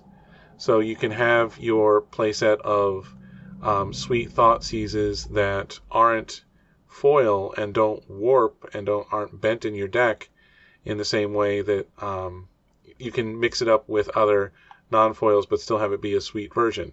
If it turns out that these old border non-foils, the tournament ones, you got your Remand, Path to Exile, Kiki-Jikis, stuff like that. I don't know why I say Kiki-Jiki is a tournament staple, but I'm hoping. These are all cards that, you're right, they'll be 4-ofs, and if they're popular in non-foil, that's going to say a lot about where tournaments are for Pioneer and Modern going forward.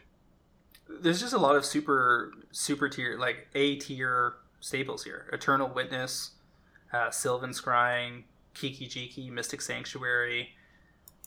People need to understand, the cracking period for this set might be 2 to 3 weeks. Yeah, because we got Strixhaven like very quickly on the back of this, and that's something that would be true no matter what the perceived, no matter what problems you have with Amazon versus local store distribution. The fact that we'd only have this available for a couple of weeks before Strixhaven has everybody's attention, that's going to play a huge part. Also, I hope that this is a good experience to draft with, but we won't have a lot of places where you can go draft it in person. This is going to be primarily opened for value.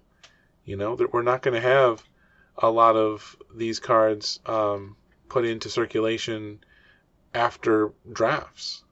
These are just going to be opened for the value of the thing. Well, it's a unique draft experience, so it's probably got some longer term value once COVID is under control. But I mean, the list of staples continues: Vampire Hexmage, Treasure Cruise, Reclamation Sage, Gurmag Angler, Knight of the Reliquary, Ancient Stirrings. You got your Muldrifters, your Elvish Mystic, Bedlam Reveler, Dovin's Veto, Beast Within. Like all these things that cross over between either Pioneer or Modern and EDH. And you can get them in Old Border, but only in this set. And a lot of this stuff will show up in further reprintings in Commander decks and other supplemental sets, master sets, whatever down the road. But it won't be in Old Border. And one of the things that people are going to get wrong is thinking that the commons can be ignored. Oh, that's just a common. That's Treasure Cruise. Like, that's banned everywhere anyway. But the thing is, all of the time-shifted cards have the same rarity. Right. So if it ends up that there are 900 copies of Reclamation Sage listed on TCG Player, I'm in no rush to pick up the non-foils. And I'll focus mostly on the foils. But if I see like sub 100 listings opening weekend out to, first and second week, and then that number is steadily dropping like it did with Commander Legends, like it did with the best cards from Kaldheim, that will pique my attention. And at that point, I will go ahead and, snap off, figure out which of these has the highest overall demand profile, which is probably something we'll post in the Pro Trader Discord, and then go after the top 5 or 10 cards, because again, like this is the only place you're going to be able to get this stuff. And if the overall EV of the set doesn't hold up, then this stuff's going to hollow out pretty fast. Yeah, so if you're looking for a benchmark for how many copies will be available, just keep an eye on the secret plans. I can't imagine more than nobody's going to want non-foil versions of secret plans for anything.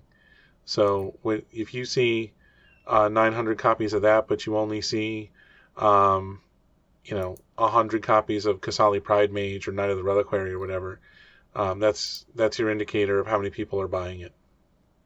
Mystic Confluence, Crystal Shard, Solemn, Farseek, Zealous Conscripts. A lot of hits here.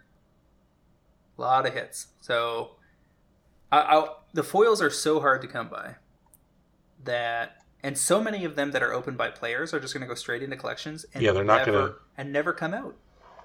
Like if you open one box of Time Spiral Remastered, you work a $65,000 a year job, you are 27 years old, you have a girlfriend but she doesn't live with you, and you pick up your Time Spiral Remastered in the Midwest somewhere, and you open a foil time-shifted Solemn Simulacrum, you're going to put that in your best EDH deck that is at a power level that can still run Solemn, and it will never reappear in the market ever.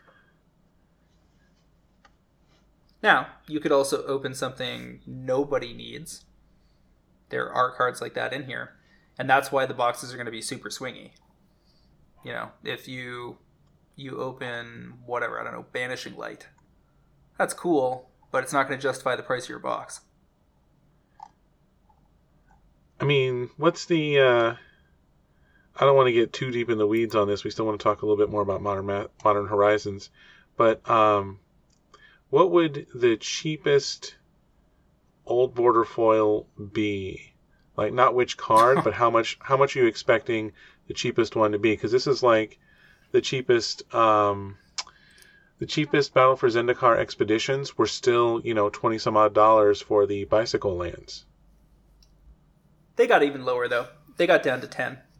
Did they? Wow. Yeah. we could get a $10 foil here, I suppose. But keep in mind that anybody who's trying to make a set of this, like my dad, if there are even 2,500 people in North America that are going to try to build foil sets, that's going to do a lot to prop up the price of these foils.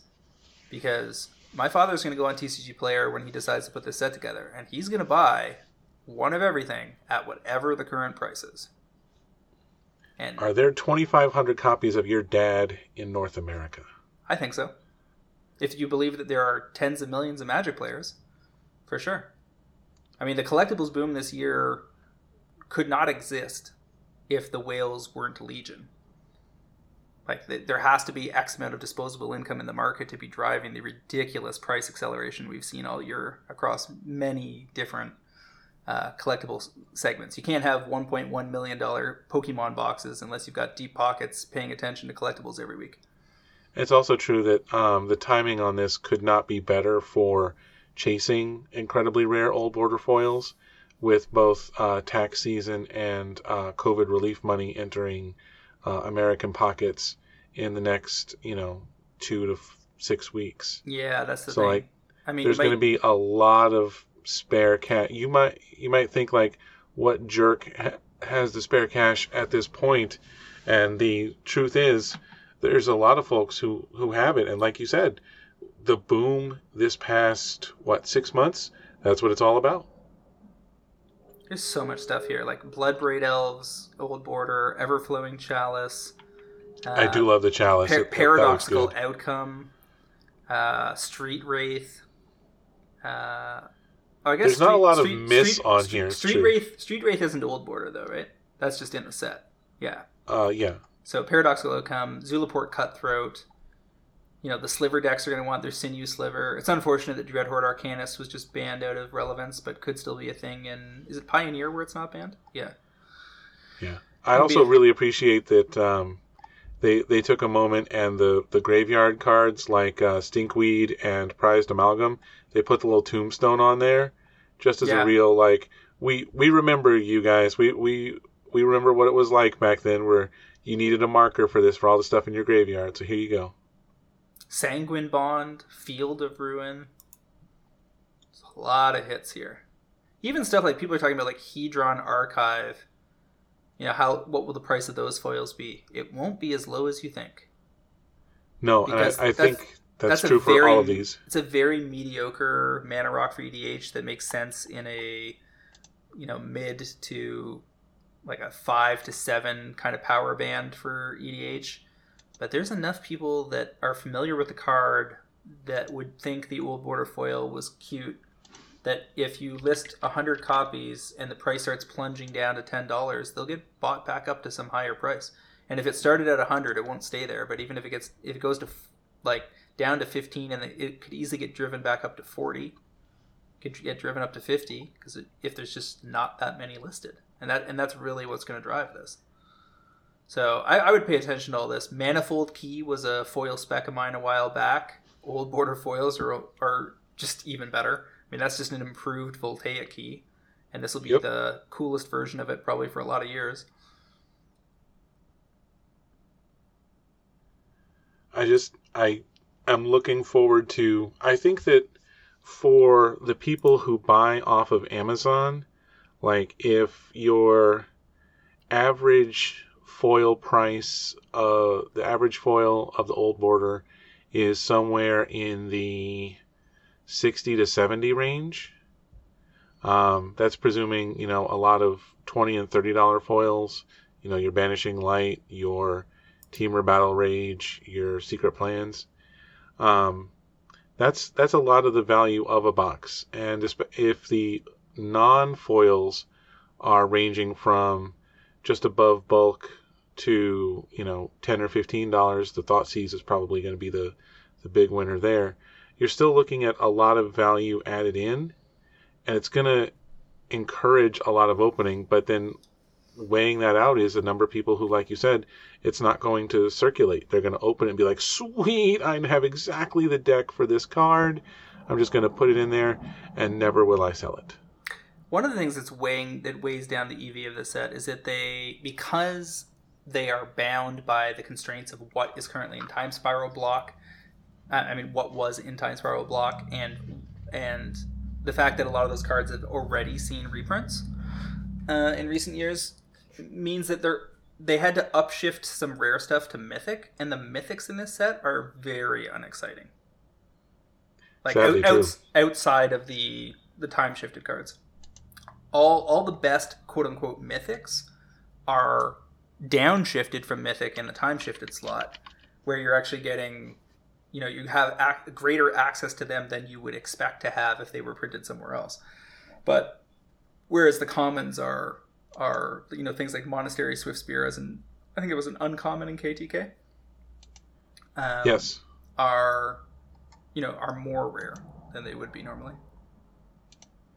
So anyway, be very curious to see how this all plays out. Let's dip into Modern Horizons 2 news. We know that the WPN premium deadline for Modern Horizons 2 is March 26th. They've moved up the release date. I think it was supposed to be in July before, if I'm not mistaken. Now release is June 11th. So pretty close on the heels of Strixhaven. This is very reminiscent of when we went War of the Spark into Modern Horizons. It's going to be a very similar summer because Strixhaven has the fancy Japanese cards that are sprinkled throughout all the product, but will be especially sexy out of the Japanese collector booster boxes for Strixhaven. And then we're heading right into Modern Horizons 2 in the same way that we did in 2019 for Modern Horizons 1. If you look back at those two sets, they both had a lot of cards that made people a lot of money. So I could very easily see this summer shaping up to be a pretty similar thing. Yeah, anytime you have one set on top of another set, you have a change in interest going on. And the only complicating factor there is that we are, in North America, the vaccination rate is proceeding at a pace that this might be around the time that stores start reopening at a serious pace. And I have no idea what kind of craziness is going to happen once people are able to play Magic in person again. They did put in the Modern Horizons information that they're encouraging spell table use, which is a fun way to play Commander. I haven't tried playing like regular Magic with it, but you're looking for how to get people to play Magic and to move paper cards. This would be one way to do it, and doing a pre-release from home sounds pretty fun to me, although I do love pre-releases in general because that's really when your cards are your most expensive and you can trade them away or sell them off immediately for maximum value. But the introduction of paper play around this time frame is what's got me wondering, do I just bunker down with all the top loaders ready to sell everything I possibly can? Do I just head into a bunker myself and wait for the storm to pass? I don't know how it's going to go at all. Also worth flagging that Modern Horizons 2 will apparently be the first ever non-standard set to have pre-release packs, which seems like a choice they must have made pre-COVID, but they stuck with it. I mean, they could have backpedaled on this. You would have thought 6 months ago, but maybe they thought. I don't even know what to say about it. It seems odd to me that this would be the moment that you would go for that. Unless, of course, these pre-release packs have something special about them that we haven't heard about yet. I would imagine there will be some deals to be had. There might end up being a Pro Trader group buy on pre-release packs because even if there are more stores open at that point, it won't be nearly the majority of the network. And in Canada, it could well be true that you won't see stores back to doing that kind of thing until fall. So I would imagine there are going to be cases of pre-release packs floating around at a reasonable price, but I guess we'll see. Yeah. And this is going to have the same roughly $7 a pack pricing as the first Modern Horizons, correct? It's not mentioned. It's not mentioned. Okay. Because MSRP isn't stated. Doesn't exist anymore. Days. Yeah. Yeah. So, but I would guess that is probably true. So we're probably looking at boxes that will be... I'm trying to think what the lowest we paid for MH1 boxes was. I think it was around 180, 160. That sounds about right.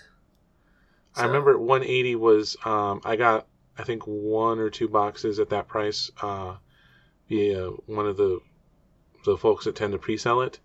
And I don't remember if we had a group buy of sealed product.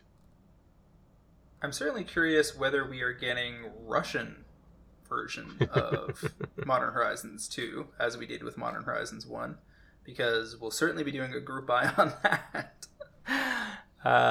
Those were very popular and had a lot of good cards in them. And if you hit a good foil in those boxes, you were in good shape. Now, one of the questions I have is whether Modern Horizons 2 will have the new foil drop rate.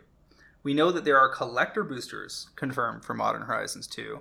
So that would seem to suggest, given what we know about the typical formulation of collector boosters, that the foil commons and uncommons in Modern Horizons 2 will be near worthless compared to what they were in Modern Horizons 1, where they were actually fairly hard to come by.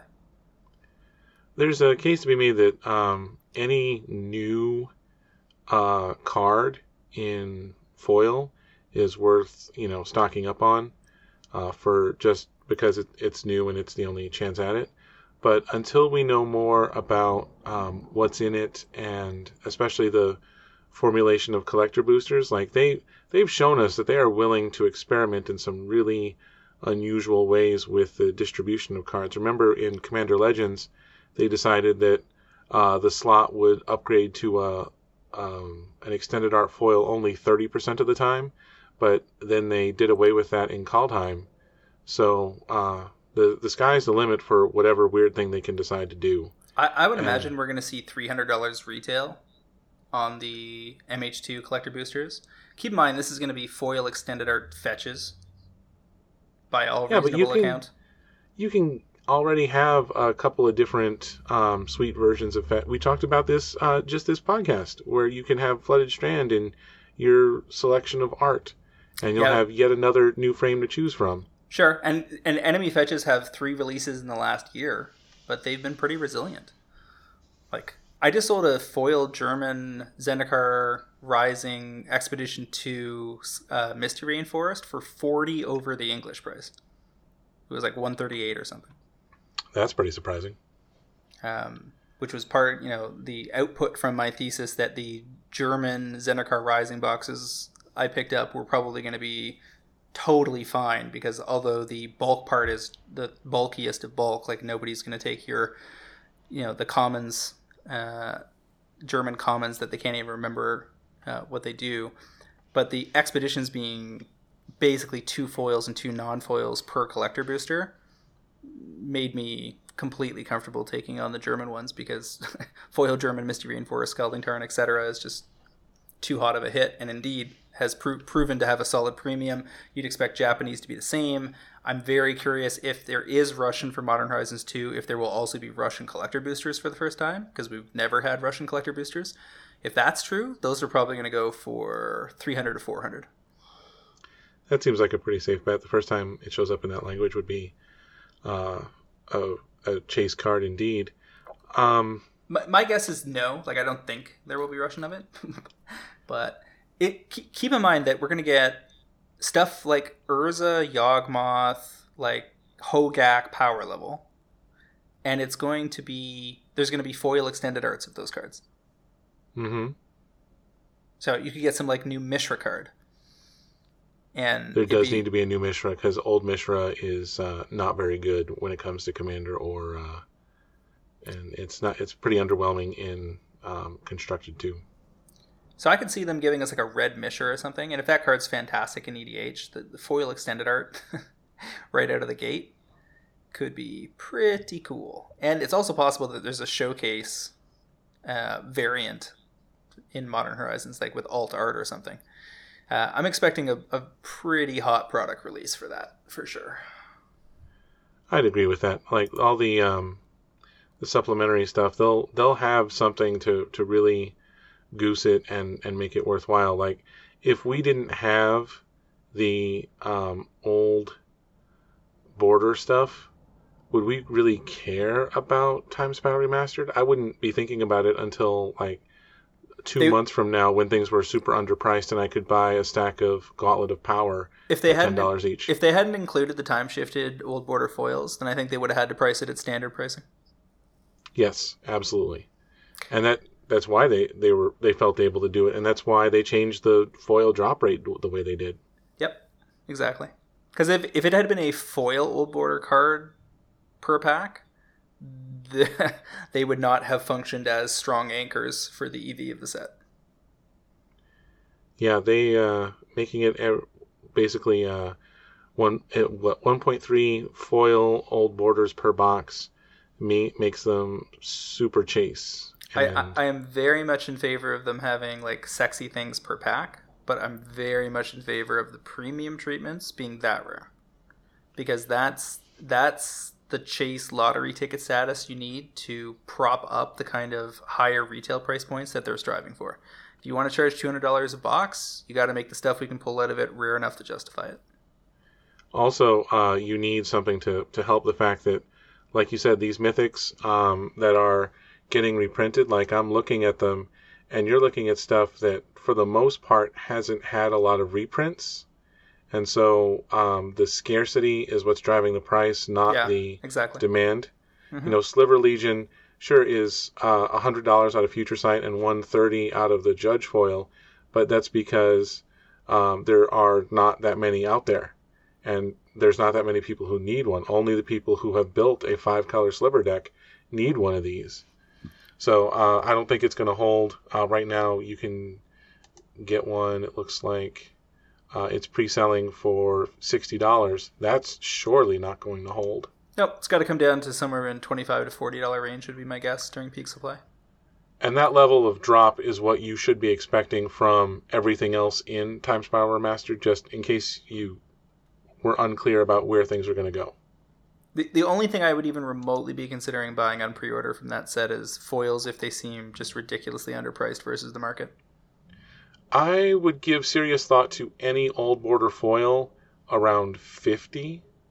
I think I'd have to stop and pause and think about it. Like, I was looking at, there was a Grey Merchant of Asphodel, or was it the Temur Ascendancy? One of those was at $60, and I was staring at it for quite a while and thinking, like, I want this. I'm going to buy this. I don't want to buy it right now because I really hate pre-ordering cards. There's also a good chance that in Japan or in Europe, some of this stuff will be more undervalued during the race to the bottom. Like, that's where I'm going to have my eyes on the swivel to see what they don't price highly. But Japan's been surprising me lately with some of the stuff that collector-oriented things that are priced higher in Japan than anywhere else. So, for instance, they've taken the lead on the Phyrexian Vorinclex. I didn't see that coming, because that, from their perspective, given their play community and the lack of EDH play, that's purely a collector card. Like, it's a cool card, but they don't need it for decks. So, kind of amazed. And ditto with, like, Jeweled Lotus. Jeweled Lotus foil extended arts are extremely expensive in Japan as well. Yeah, but that's a lot of that is due to just the prestige of the card. You know, if this is it's a collector side play. Yeah, they're analyzing it as a collectible. So the one final point on Modern Horizons, I would suspect Wizards tries to knock this out of the park like they did with VIP packs. Entirely possible that Modern Horizons 2 CBs could be more a heavier print run than the regular boxes again. It seemed to be in the announcement that there was set boxes, but people said that they used copied and pasted a template. So we don't have full confirmation whether there are actually set boxes for Modern Horizons 2 or not. Keep in mind that set boxes include the list, and the list would include presumably other stuff that's not in the set. So if there are set boxes for Modern Horizons 2 and there is a list update, that list could be a bunch of stuff from Modern Horizons 1. That would be pretty awesome. because we don't know how much of Modern Horizons 2 is going to reprint Modern Horizons 1. I think that like Force of Negation seems like a pretty easy inclusion into something like this, right? In the list, maybe, if there are set boxes. No, I think it would be in the main set. Like this would be one of the main ways to make sure that you have people spending the extra money on Modern Horizons. I don't think so. I don't think you're going to see any reprints for Modern Horizons 1 in the main set for Modern Horizons 2. None? Nope. I think it's possible. Like I don't have knowledge that that's the case. That's just my guess. I think that they'll throw some of that stuff in the list. I also think it's possible that there is, in the collector boosters exclusively, there may be sexy alt art MH1 cards. So it could be that if there are no set boosters, and therefore no list, maybe there's a slot in the MH2 collector boosters where it's like foil extended art Force of Negation. Because that's a guaranteed home run.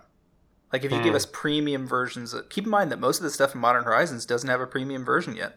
A few of them just showed up in Time Spiral Remastered and Old Border, like we got Yawgmoth. But most of the rest of that stuff doesn't have a premium version yet, because it predates that era. So they could easily go to that well. If they mix Modern Horizons 1 and Modern Horizons 2 cards.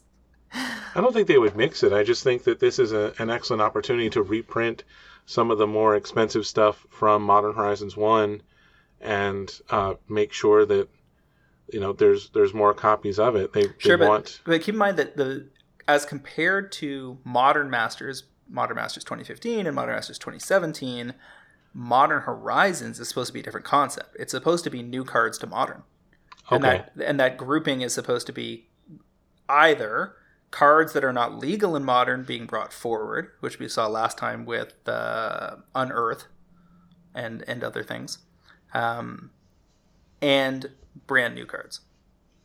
So I get that, but does that mean we would end up with we haven't had a Modern Masters since 2017, right? Well, the argument can be made that Time Spiral Remastered fulfills that function to some extent, that Commander Legends fulfills that function to some extent, that the list fulfills that function to some extent. Like we already had Renin 6 show up in the list. And some of that stuff can show up in a mystery booster type product. Like they have lots of reprint venues. They don't necessarily need strict reprint sets in the way that they were doing them 5 years ago anymore. And all that being said, something like Force of Negation could show up in Modern Horizons 2. They could pick one or two key cards that they think are big draws, in the same way that they might print Karn Liberated or Liliana of the Veil a couple of times in 3 years, or Mana Crypt or whatever, because they're S tier cards and they know that they sell packs. But I suspect that Modern Horizons 2, because Modern Horizons 1 symbol was MH1, that they always knew there was an MH2, that a lot of these cards were in the card file as far back as when they were setting up MH1. And I suspect it to be at least at the power level of MH1, if not higher. So there are plenty of new Force of Negations to be had, and presumably foil extended arts or similar premium versions thereof. I don't think they're going to have I don't think they're going to have trouble selling these packs without going back to the well. I don't think they'll have trouble with it either, but I see what you're saying, that Modern Horizons is supposed to be, the new stuff, whereas Modern Masters was just to get more copies out there so that people can play Modern for a reasonable price, if not necessarily a cheap price. So I get you, and you're right that Renin 6 got themselves, a little bit of a reprint. Just Force of Negation is really crying out for it, and if they do it, I would guess if they integrate, bring cards from Modern, whether it's from Modern Horizons 1 or just Modern in general, that were already legal, and put them in the set, and they just say, hey, we did a smattering of these because we thought it made sense. Maybe it supported the draft environment, or maybe they just thought it would sell packs. I would guess you'll get three to five of them or something. They'll pick some banner stuff, but they don't need to, is the thing. And they're very conscious of reprint equity. People were like, why didn't they do this or this or this in the time-shifted slot for Time Spiral Remastered? Because they want to do it for something else later. Keep in mind, Strixhaven is 30 premium versions of spells that are going to have both English and Japanese art versions. And then Modern Horizons 2 probably has some kind of like premium fanciness. And then the Dungeons and Dragons set. And then there's a double Innistrad set. And then maybe there's a surprise set in November. Who knows? So they're going to space it out. And Modern Horizons 2, of all the sets you can imagine, if Time Spiral Remastered conceptually has a problem in terms of how are we going to make sure people pay extra for this, I think Modern Horizons 2 is in the opposite position, right? It's probably just the name. If you just sold the product with no preview season, which, by the way, if I was running things, I would totally do that at some point. Just have a set. Just have a black box set with no hype. They did that with Mystery Booster. Oh, where Gavin walked in with the thing, and it was a tremendously successful set? Nobody knew what it was. It's just that, like, Mystery, I think there's room for that, but you don't want that to be, like, a regular thing. It's not smart. It's not smart marketing. I just think it's more fun. I agree with you. I don't, like, if you sat down with somebody's cube, I don't want to know much about the cube. I just want to have the totality of the new experience. Like, can you imagine drafting Modern Horizons 2 without having seen a single card? I've gotten to the point where preview season, I try to not indulge in all the previews, and then I'm just like clicking F5 on Mythic Spoiler a whole bunch. So I'm not the one. I imagine we'll have leaks on Modern Horizons 2 by like next Tuesday. Given how things usually go, there'll be somebody will leak something on Reddit or whatever, and it'll be floating around. So I'm sure we'll be able to revisit this shortly and firm up our concepts. I'd agree with that. All right. Anything else you wanted to add? I think we can start wrapping things up. Where can people find you online, Cliff? You can find me on Twitter at Word of Commander, as well as my Friday articles on mtgprice.com. You guys can find me on Twitter at mtgcritic, as well as via my constant haunting of the Pro Trader Discord. Also like to remind our listeners to check out the mtgprice.com Pro Trader service for just $7.99 a month or $79.99 per year. You can get early access to this podcast, fantastic articles by the best MTG finance minds in the business, and a super active Discord forum that will drive better returns and save you money playing Magic the Gathering. While the world is paying $175 to $200 a box minimum for Flesh and Blood Monarch, our folks are paying under $100. So the group buys that we've had have been truly amazing, and they've been really good at making sure I don't have any spare cash. So community is super nice. Tournaments are super fun. It's a good place to hang out. It is. There's a lot to keep up with, and it can be a little intimidating, but there's I've never been part of a more welcoming community, and I'm super impressed with what we have going on. Once again, MTG Fast Finance is proudly sponsored by Cool Stuff Inc., where you can find all sorts of cool, nerdy stuff in stock, including all the best in Magic the Gathering singles, sealed product, and a plethora of other collectibles. Don't forget to use the promo code FINANCE5, that's the word finance with the number 5, during checkout at CoolStuffInc.com to save 5% off your order and support this podcast. That is the end of things for now.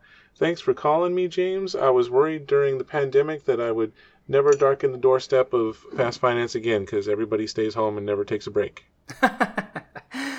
Both of Travis and I having children, and eventually COVID letting up and me needing to run for a vacation somewhere will almost guarantee that we'll see more of Cliff in 2021. Thank you, Cliff. Thank you, Travis. Hope your migraine feels better, and we will see everybody next week on another episode of MTG Fast Finance.